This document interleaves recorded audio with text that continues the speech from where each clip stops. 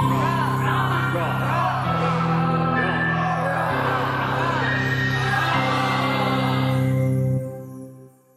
and welcome to the RAR podcast at Manchester Metropolitan University and to our sixth episode in our new mini-series. In this episode, I will be speaking to Emma Liggins about her research in Victorian representations of contagion with a focus on the ghost story. We will cover health and sanitation knowledge of the time as well as social inequalities, how disease was represented as a malignant or haunting force in the house, and how religious practices offered some consolation for the Victorians. So let's get into it. Okay, so I'm here today with Emma Liggins and we're talking about contagion in Victorian times. So welcome, Emma, to the podcast. Would you like to introduce yourself? Oh, hi, everyone. So I'm Emma Liggins and I'm a senior lecturer in English literature in the department here, and I'm a member of the Manchester Centre for Gothic Studies. And some of my work is on Victorian and modernist women's writing and the Gothic. And so for the Victorians, many of them kind of lost their lives to disease. So what was the medical knowledge like at the time? Well, there was a huge amount of infectious disease in the 19th century, which impacted hugely on families at this time.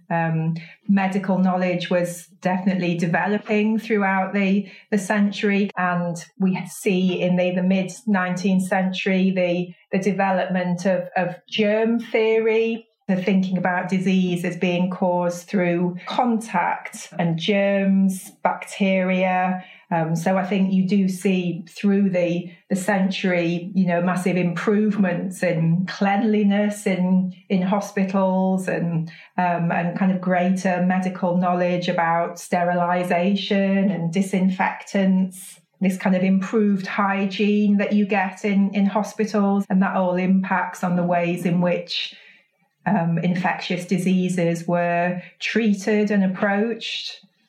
And we can kind of see the social, economic and class divisions in the literature of the time too, can't we? I'm thinking of kind of Charles Dickens, the Brontes.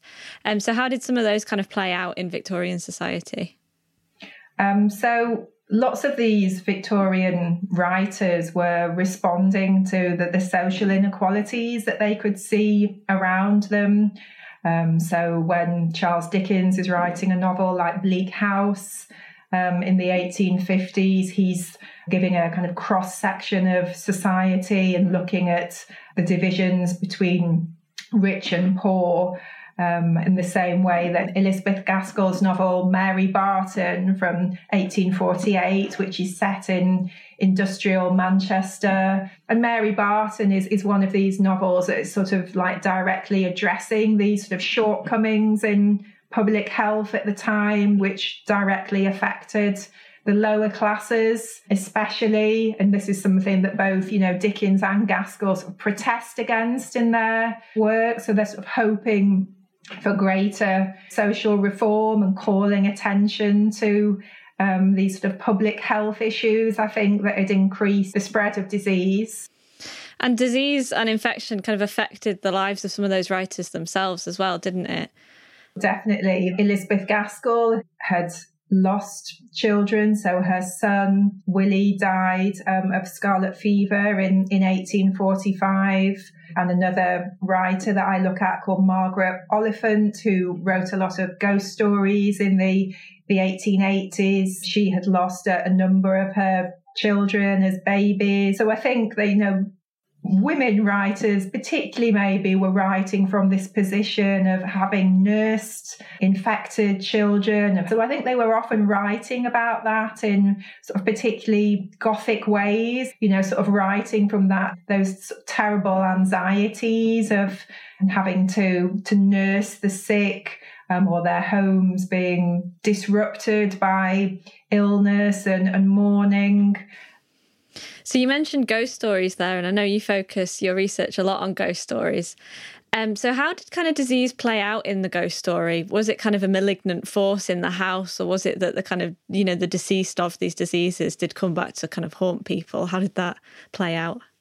Yeah, that's an interesting question. And that idea about disease as a malignant force, that's a really good one, because disease in itself becomes like a haunting presence, I think, in the 19th century. Victorians often talked about their homes after death as being a house of mourning, dressed in black for often a year or a number of years. Mourners became kind of ghostly figures. And sometimes there are ghostly children who have died of disease who return in these ghost stories, sort of registering their suffering. Or sometimes ghosts appear in the sick room, which is sort of an important space within the Victorian home. Often they were dealing with diseases which necessitated almost like isolating a family member within the home. So that room would have been referred to as a sick room, and sort of monitored who could go in there. And sometimes ghostly presences seem to appear in that space. But one of the points that Gaskell makes in her writing is that those sort of difficulties of isolation, really, within smaller Victorian homes, that they didn't always have space for these sick rooms. So sort of sense that domestic space in these times of infection becomes sort of strange itself, uncanny, and it's not always necessarily the kind of appearance of a traditional ghost in a kind of a white sheet or rattling chains. It's this sort of disturbing presence within the house, maybe an unseen presence, and maybe that idea of kind of illness as something that's haunting presence in the house is something that quite a lot of these ghost stories, I think, seem to register. And did that kind of extend to the mourners? I know you said that the mourners became a bit of a ghostly presence out in kind of wider society. I guess then it was almost as if people knew that they'd been visited by this disease or by this kind of almost malignant force. And so did they become kind of objects of fear in the same kind of way?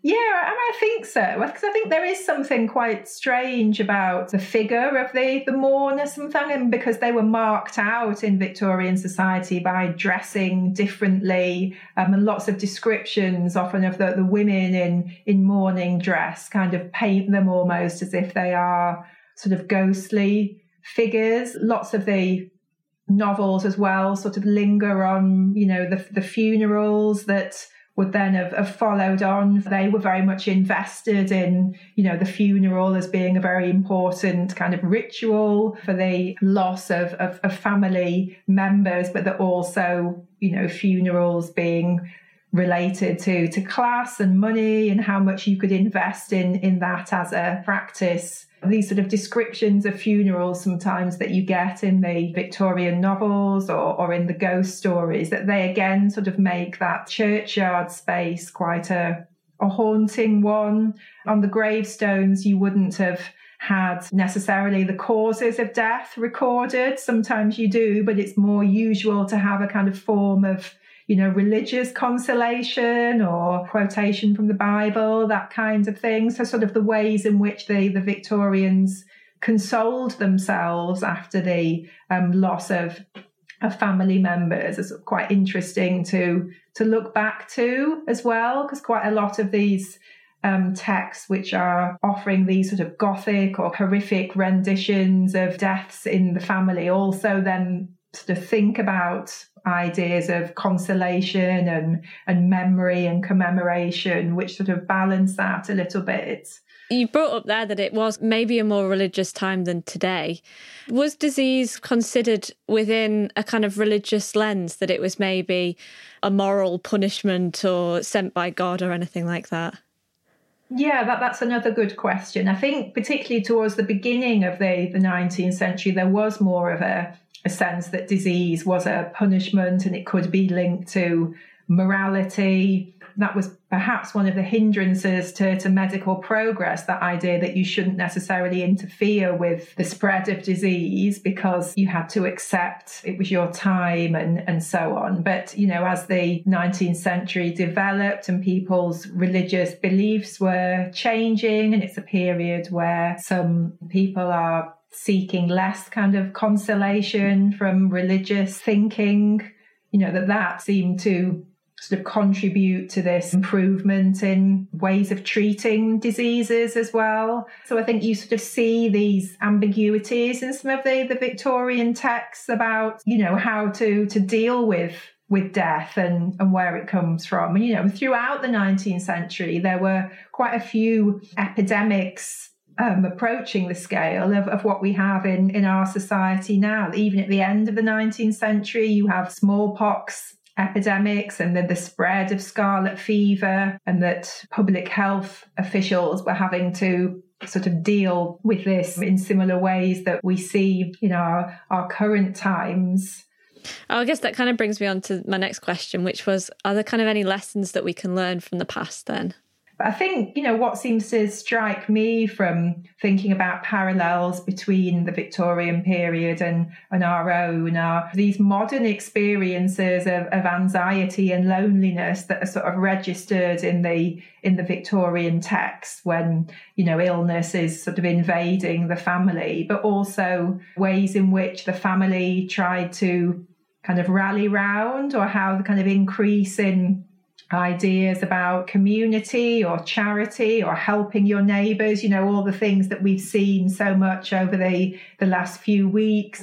I think those ideas also seem to come through quite a lot in Victorian texts. The anxieties of illness, but also the ways in which you can try to combat that, or how you can try to sort of reinvent sort of the domestic space so that you can manage the disease in particular sort of ways.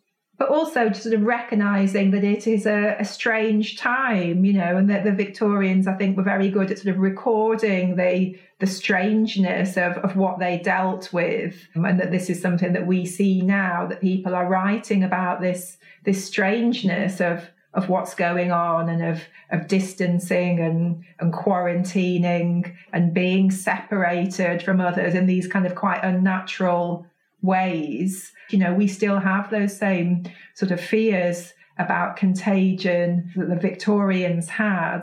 And perhaps we sort of just need to just remind ourselves that it is strange and overwhelming, and this may be the new normal, but it is not so normal.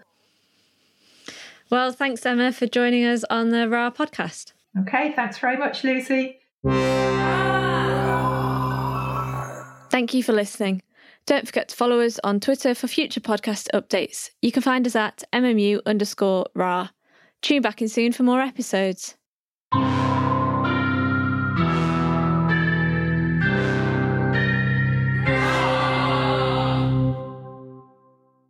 This episode of the RAR podcast was produced, presented and edited by Lucy Simpson and mixed by Julian Holloway.